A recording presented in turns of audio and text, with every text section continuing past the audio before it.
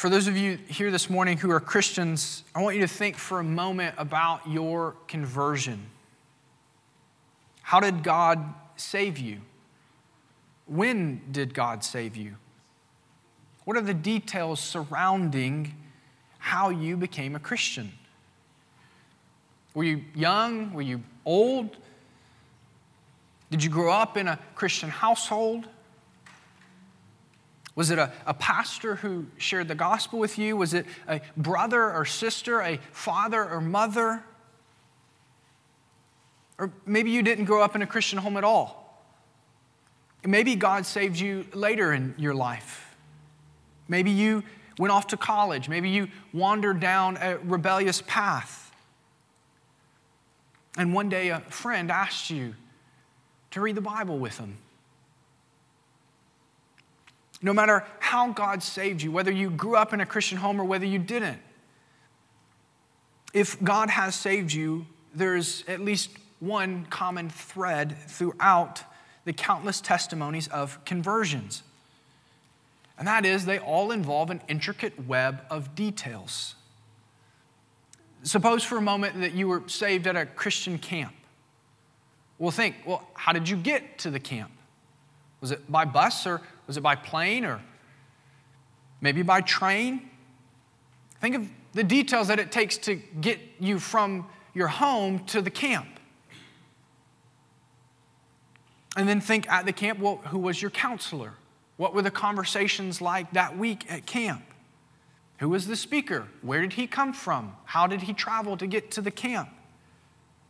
Maybe you had a family member who just got sick before the camp. Maybe you remember towards the end of the school year, you had this friend who you saw this change take place in your friend, and all of a sudden your friend just kept talking to you about this guy named Jesus, and he just seemed to have a joy, and now you're at camp and you're hearing the speaker talk about Jesus. We can zoom out even further. Think about the details involved in simply you being born. What if your parents had not met? What if they went to different schools or had different majors or lived in different towns? What if they didn't share a mutual friend? What if they had different interests and their paths never crossed? One slight alteration in these details could have dramatic effects and consequences on who we are and how God has worked in our lives. The details involving your first birth and your second birth, your spiritual birth alone, are astounding. And that's to say nothing about all of the other millions of details that make up who you are as a person. And as we consider just the details of our conversion or of our natural birth, we can begin to see that the way things happened and the particular manner in which they came about had significant consequences. The details are important. And the details matter. All of them. Even the seemingly insignificant details. They all work together to form who you are and what God has done in your life. My friends, in our passage today, there are a lot of details. And every one of them is important. Together, they work together. Each detail working together to give us a grand picture. And this working together of the details is part of what we call God's providence. God's providence is God making sure that His plan actually comes to pass. And the good news for us is that God's providence governs everything. God's providence makes sure that God's plans actually happen. God's providence ensured that if you're in Christ, you're actually in Christ, that God worked in your life in such a way to make sure that you came to trust in Christ and turn from your sins. And this is part of Luke's point in our passage today. Now, to give you guys a heads up, we're going to cover a lot of ground today. We're going to look at Paul's time in Jerusalem, under trial. So that will be largely chapter 22 and chapter 23. And the reason for that is because Luke wants us to see that every detail that happens to Paul while he's in prison actually happened because God intended it to happen. That God cares about the details of Paul's life. And so the events that happen to Paul, they're not random, they're not haphazard, they're not an afterthought, but they are the means that God had ordained for Paul, for Paul's good, and for God's glory. And so as we cover a lot of scripture, that may seem daunting, but I have one simple goal, and that's to help us see, I think, what Luke wants us to see. God's providence is what unites all of these stories together. Jesus promised in the very beginning of Acts that his apostles would be witnesses in Jerusalem, Judea, Samaria, and to the ends of the earth. That's God's plan. That's God's mission. That's God's purpose, is that God would have a people from every tribe, every tongue, and every nation. And up to this point, we have seen the progress, the explosive progress of the gospel as it's started in Jerusalem and has gone now to much of the Roman Empire. And the temptation that we may face as we read about Paul's imprisonment here is to think that the word has stopped progressing. And Luke wants us to see, no. The word has not stopped progressing. God is continuing to fulfill his plan. He is working all things according to his will, ensuring that the gospel is going forward. And the way that he's done that in our passage is through Paul being arrested. And so, first we will see that God was working providentially in the past. And we see that in what I just read for us, that God was working providentially in the past. Look at verse 39. Paul's arrested and he's about to be taken into the barracks, and Paul asks, hey, can I speak to these people who are calling for my arrest? Can I make a defense? And the tribune says, well, who are you? And Paul says, I'm a Jew born in Tarshish. That was an important ancient city. It had a city of reputation. It was a self-governing city like the ancient city of Philippi. So when Paul says, hey, this is where I was born, the tribune says, oh, one, you're not the Egyptian, but two, you actually come from a fairly important city. So sure, go ahead, speak to the people. And then Paul begins in verse 1 of chapter 22 and makes his defense.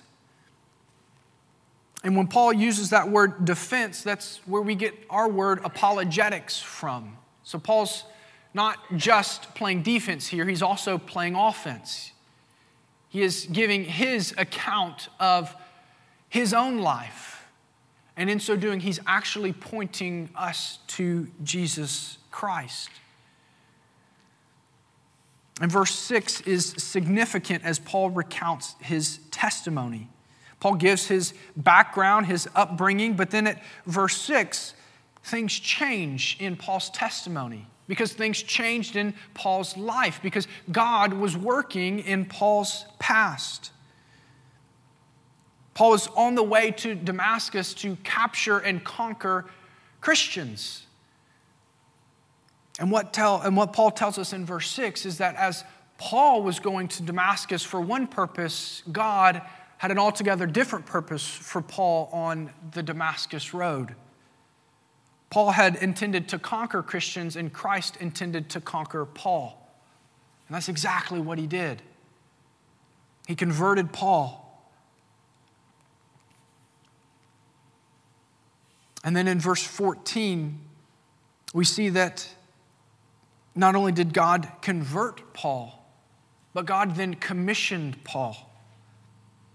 Through Ananias, Paul's told that the God of our fathers appointed you, Paul, to know God's will and to see the righteous one and hear a voice from his mouth. And so this is where God's providence is on beautiful display, because Paul had received the best possible Jewish education when he was a young boy. And now God had saved him, and God was going to explode his mind and transform it, make it totally Christ-centered, and in so doing would make Paul the greatest theologian the church has ever known. Paul was using his past, God was using Paul's past for his glory. And then in verse 21, Paul tells the crowd that God has sent me to the Gentiles. That God is the one pulling the strings of my mission. I, Paul, am not a rodeo missionary. I'm not on this rogue mission. I'm following God. He's the one who has orchestrated this mission. And I'm following Him. And this is Paul's defense of the charges that are brought against him. The charges brought against Paul are, you'll remember from last week, that Paul brought a Gentile into the Jewish temple and that Paul was teaching against the law, unlawfully. And so Paul, his defense is that he goes back to what God has done in the past. How God has converted Paul, how God commissioned Paul, and then how God sent him to the Gentiles. And so after his arrest, Paul makes this his first defense. And in that defense, Paul witnessed, he testified to God's providence in his own life and to God's providence in salvation. God had purposed to save Paul even when Paul was far from him, even when Paul was literally running to imprison Christians. And then God commissioned Paul to the Gentiles because God was intent on fulfilling His purpose to bring blessing to the nations. Paul wants us to see that God was working these details out, not Paul. And yet the Jews and their hearts remained hard. They couldn't see God's hand orchestrating Paul's mission, and they definitely couldn't see God's hand orchestrating salvation to the Gentiles. And so we'll continue on reading in verse 22 of chapter 22. If you have a copy of God's Word, I would invite you to just follow along as I read. Up to this word, they listened to him, and then they raised their voices and said, "Away with such a fellow from the earth, for he should not be allowed to live." And as they were shouting and throwing off their cloaks and flinging dust into the air, the tribune ordered him to be brought into the barracks, saying that he should be examined by flogging, and to find out why they were shouting against him like this. But when they had stretched him out for whips, Paul said to the centurion who was standing by, "Is it lawful for you to flog a man who is a Roman citizen and uncondemned?" When the centurion heard this, he went out to the tribune and said to him, "What are you about to do? For this man is a Roman citizen." So the tribune came and said to him, "Tell me, are you a Roman citizen?" And he said, "Yes." The tribune answered, I bought this citizenship for a large sum." Paul said, "But I'm a citizen by birth." So those who were about to examine him withdrew from him immediately. And the tribune also was afraid, for he realized that Paul was a Roman citizen and that he had bound him.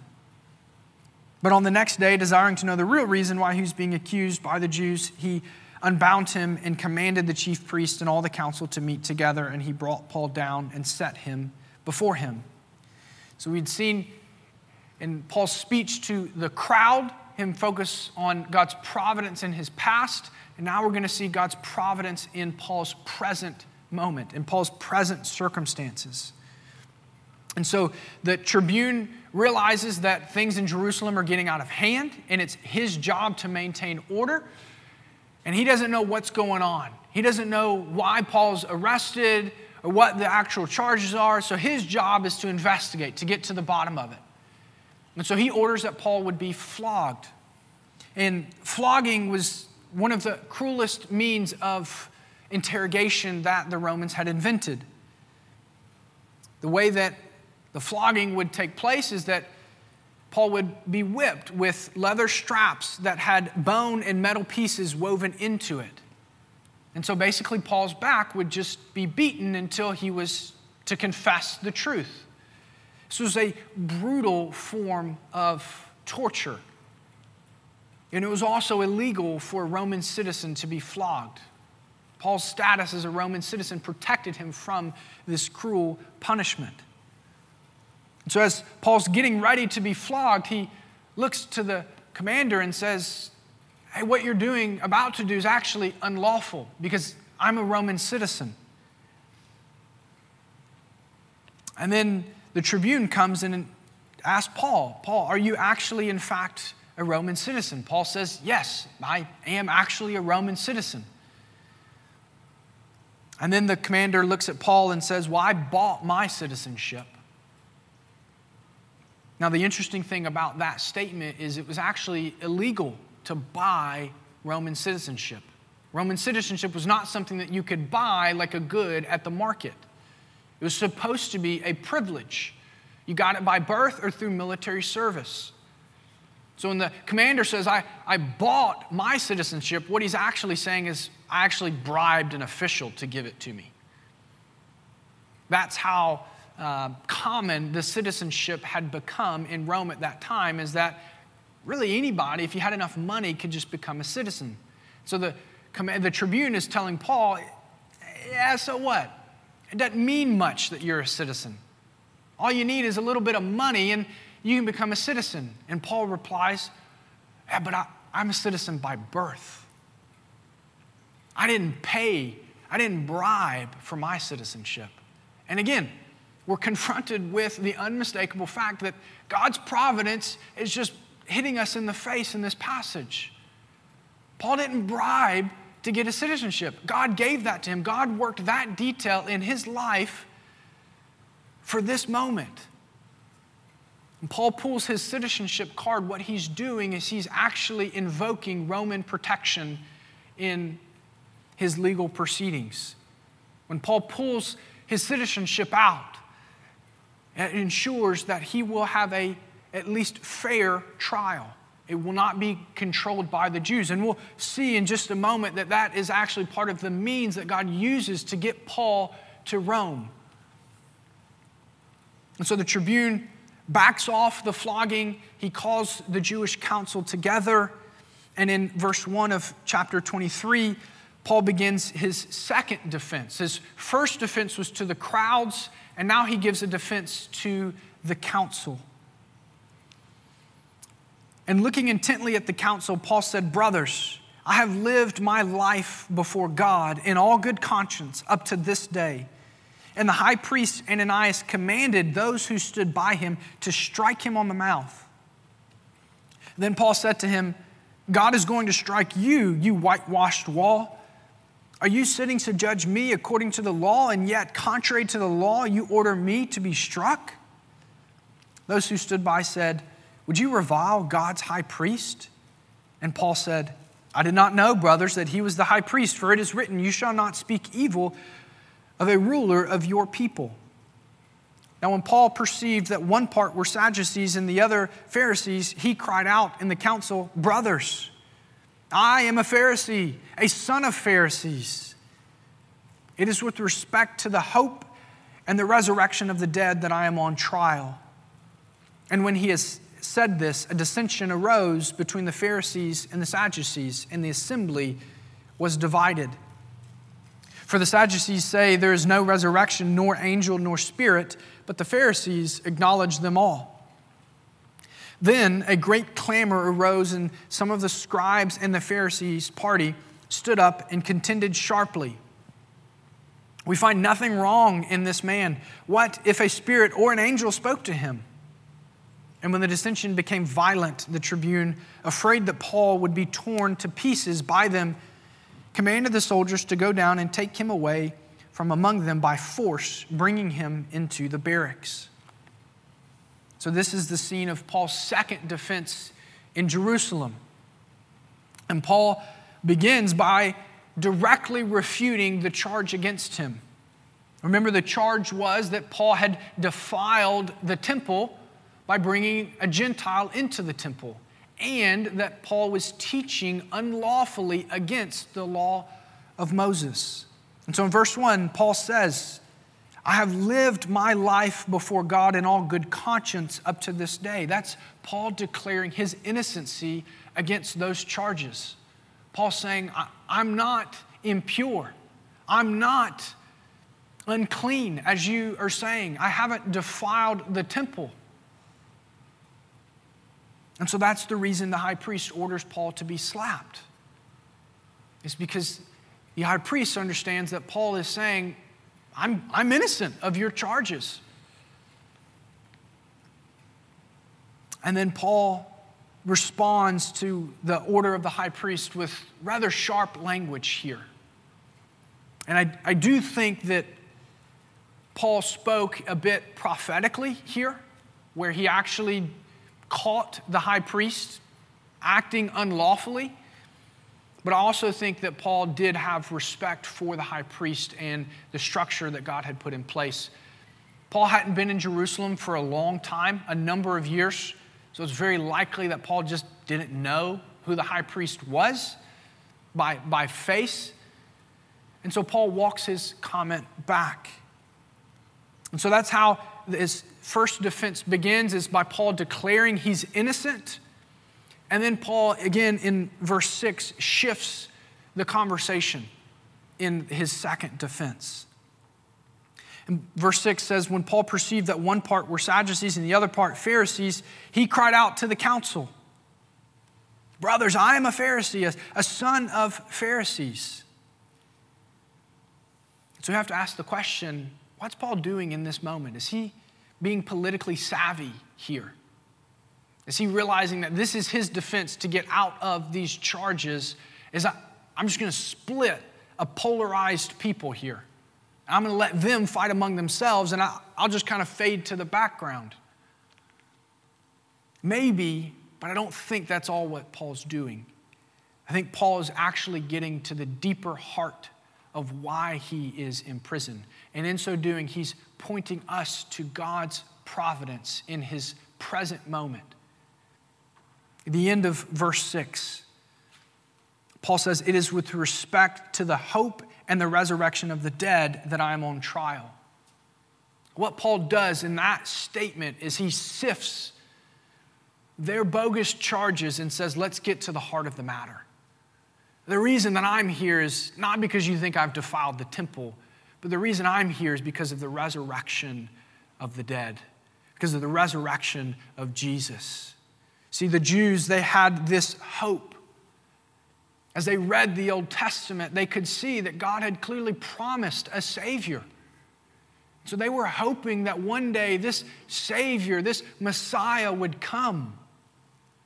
And Paul says it's with respect to that hope of the Messiah and the resurrection that I'm on trial. Paul is, in effect, saying the resurrection of Jesus actually proves that Jesus is the fulfillment of that hope. So Paul is, I don't think, being a tactician here, being a politician here. I think Paul is actually testifying to the resurrection of Jesus. He's doing so to the Jewish leaders. They would have understood the implications of what Paul's saying here. And we see that. The council becomes divided.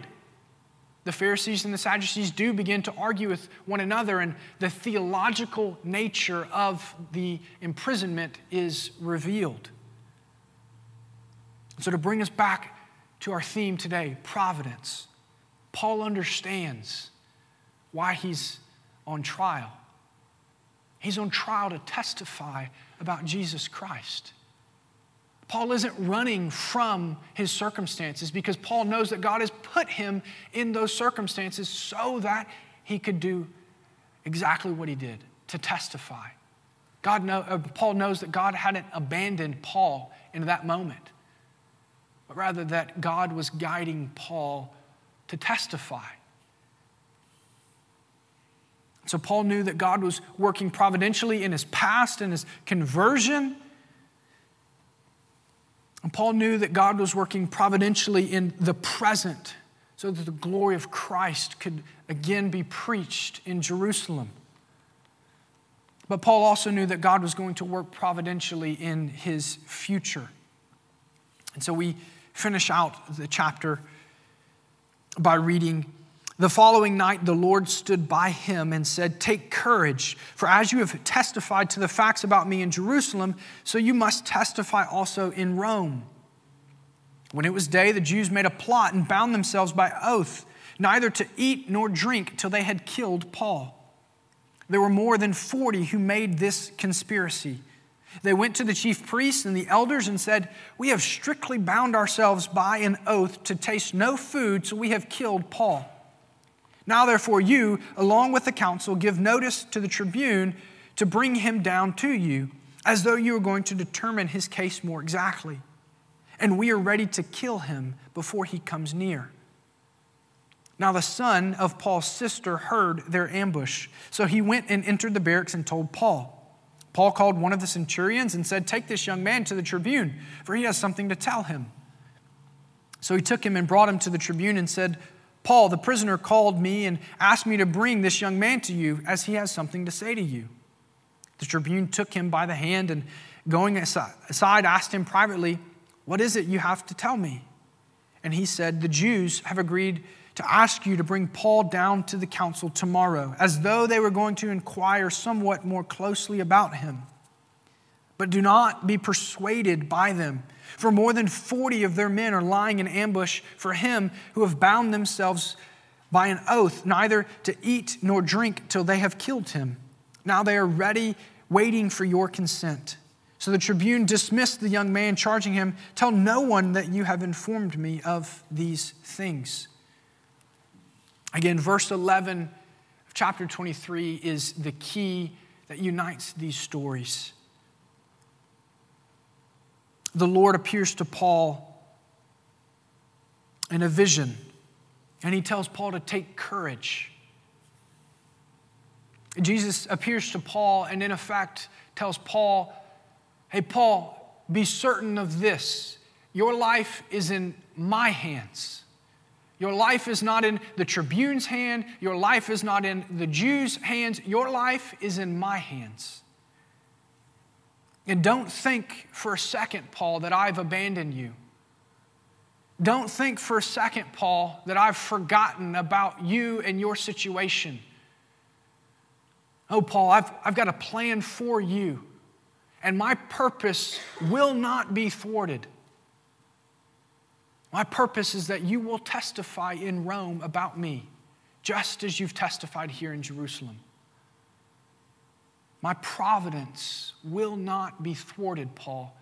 Take courage." And immediately after that vision, that moment of encouragement to Paul, Paul becomes aware of a very dangerous plot against his life. Luke repeats these details of the plot. And as you're reading it, it can almost feel a bit monotonous as Luke is once again telling us all of the details of the conspiracy. Luke's doing that because he wants us to feel, humanly speaking, the danger that Paul is actually in. Paul's about to face a legitimate danger on his life. But verse 11 tells us that that's not actually a danger, because God's providence will not be thwarted. God will work in Paul's future providentially to make sure that Paul gets to Rome. And just a few verses here at the end of the chapter. Verse 23, "Then he called 2 of the centurions and said, 'Get ready 200 soldiers and 70 horsemen and 200 spearmen to go as far as Caesarea to the 3rd hour of the night.'" And then skipping down some to verse 33. "When they had come to Caesarea and delivered the letter to the governor, they presented Paul also before him." So the tribune had heard of this threat, and he sent over 400 soldiers along with Paul to Caesarea and made sure that Paul got safely there. You see, friends, God was using this Roman official to fulfill and carry out his plan. Caesarea is one stop closer to Rome. God's providence will not be thwarted.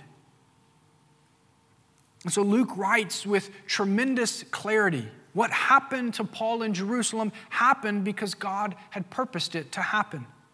God's providence made sure that all the events in Jerusalem happened the way that they did. Because God cares about the details. He cares about all the details. And Luke's purpose for us is clear, that we would have an unshakable courage every day of our lives. That our lives are totally in the hand of God. That not one moment of your life and my life has fallen outside of God's thoughts or God's power or God's control. And yet, if we're honest, this truth is one that we sometimes have a hard time with. The reality that God governs all things according to His will. So I want to end our time by thinking through 3 challenges that sometimes we have with God's providence. The first challenge is that of unbelief.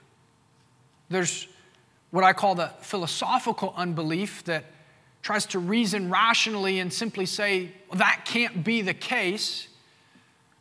And that's not the issue I'm going to deal with today. I'm going to talk about the emotional unbelief that we have, or the heart unbelief that we have towards God's providence over all things. This kind of emotional unbelief looks something like this. That can't be true because God has forgotten about me and my circumstances.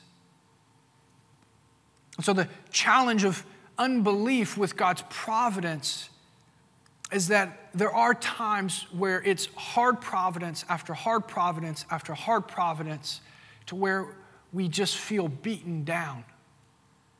And like our time in prayer this morning, we feel, as David cried out in Psalm 42, God, why have you forgotten about me? That's the challenge of unbelief. We think that God has forgotten about us.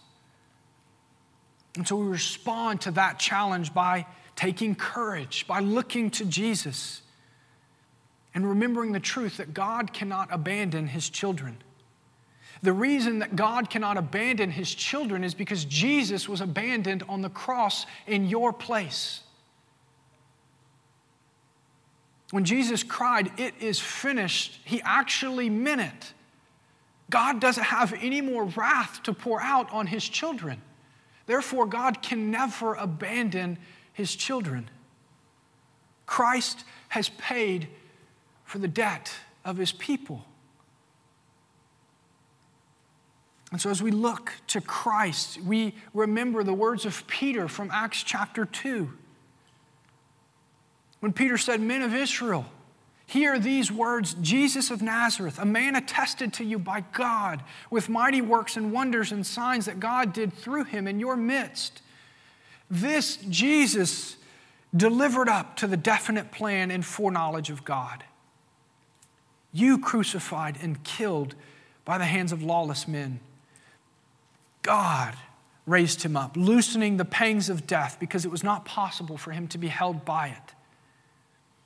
God was able to take the most tragic, awful, evil event in all of human history and in His providence work it for good, our salvation. If God can do that on the cross, why do we think He can't do that in our own lives? That's the first challenge of unbelief. And we fight it by looking to Jesus and remembering His work on the cross. The second is that of bitterness. And that goes something like this. If God works all things according to the counsel of His will, then He must be cruel. Because I definitely don't deserve all of these circumstances that I'm facing right now. And we respond to that challenge with gratitude, remembering that all we have from God is a gift, because God owes us nothing. Look what God promised to Paul in our passage. In verse 11, God promised to Paul that Paul would make it to Rome. But he didn't promise that he would make it to Rome on a yacht with 3-course meals being served to him all day long. He said, as you've testified about me in Jerusalem. How did Paul testify in Jerusalem? In chains, as a prisoner. God's promise to protect Paul to Rome does not mean health, wealth, and prosperity. That's not wrapped up in the promise of God's providence. What is wrapped up in the promise of God's providence is that God will work all things for good for those who love God and are called according to his purpose. So even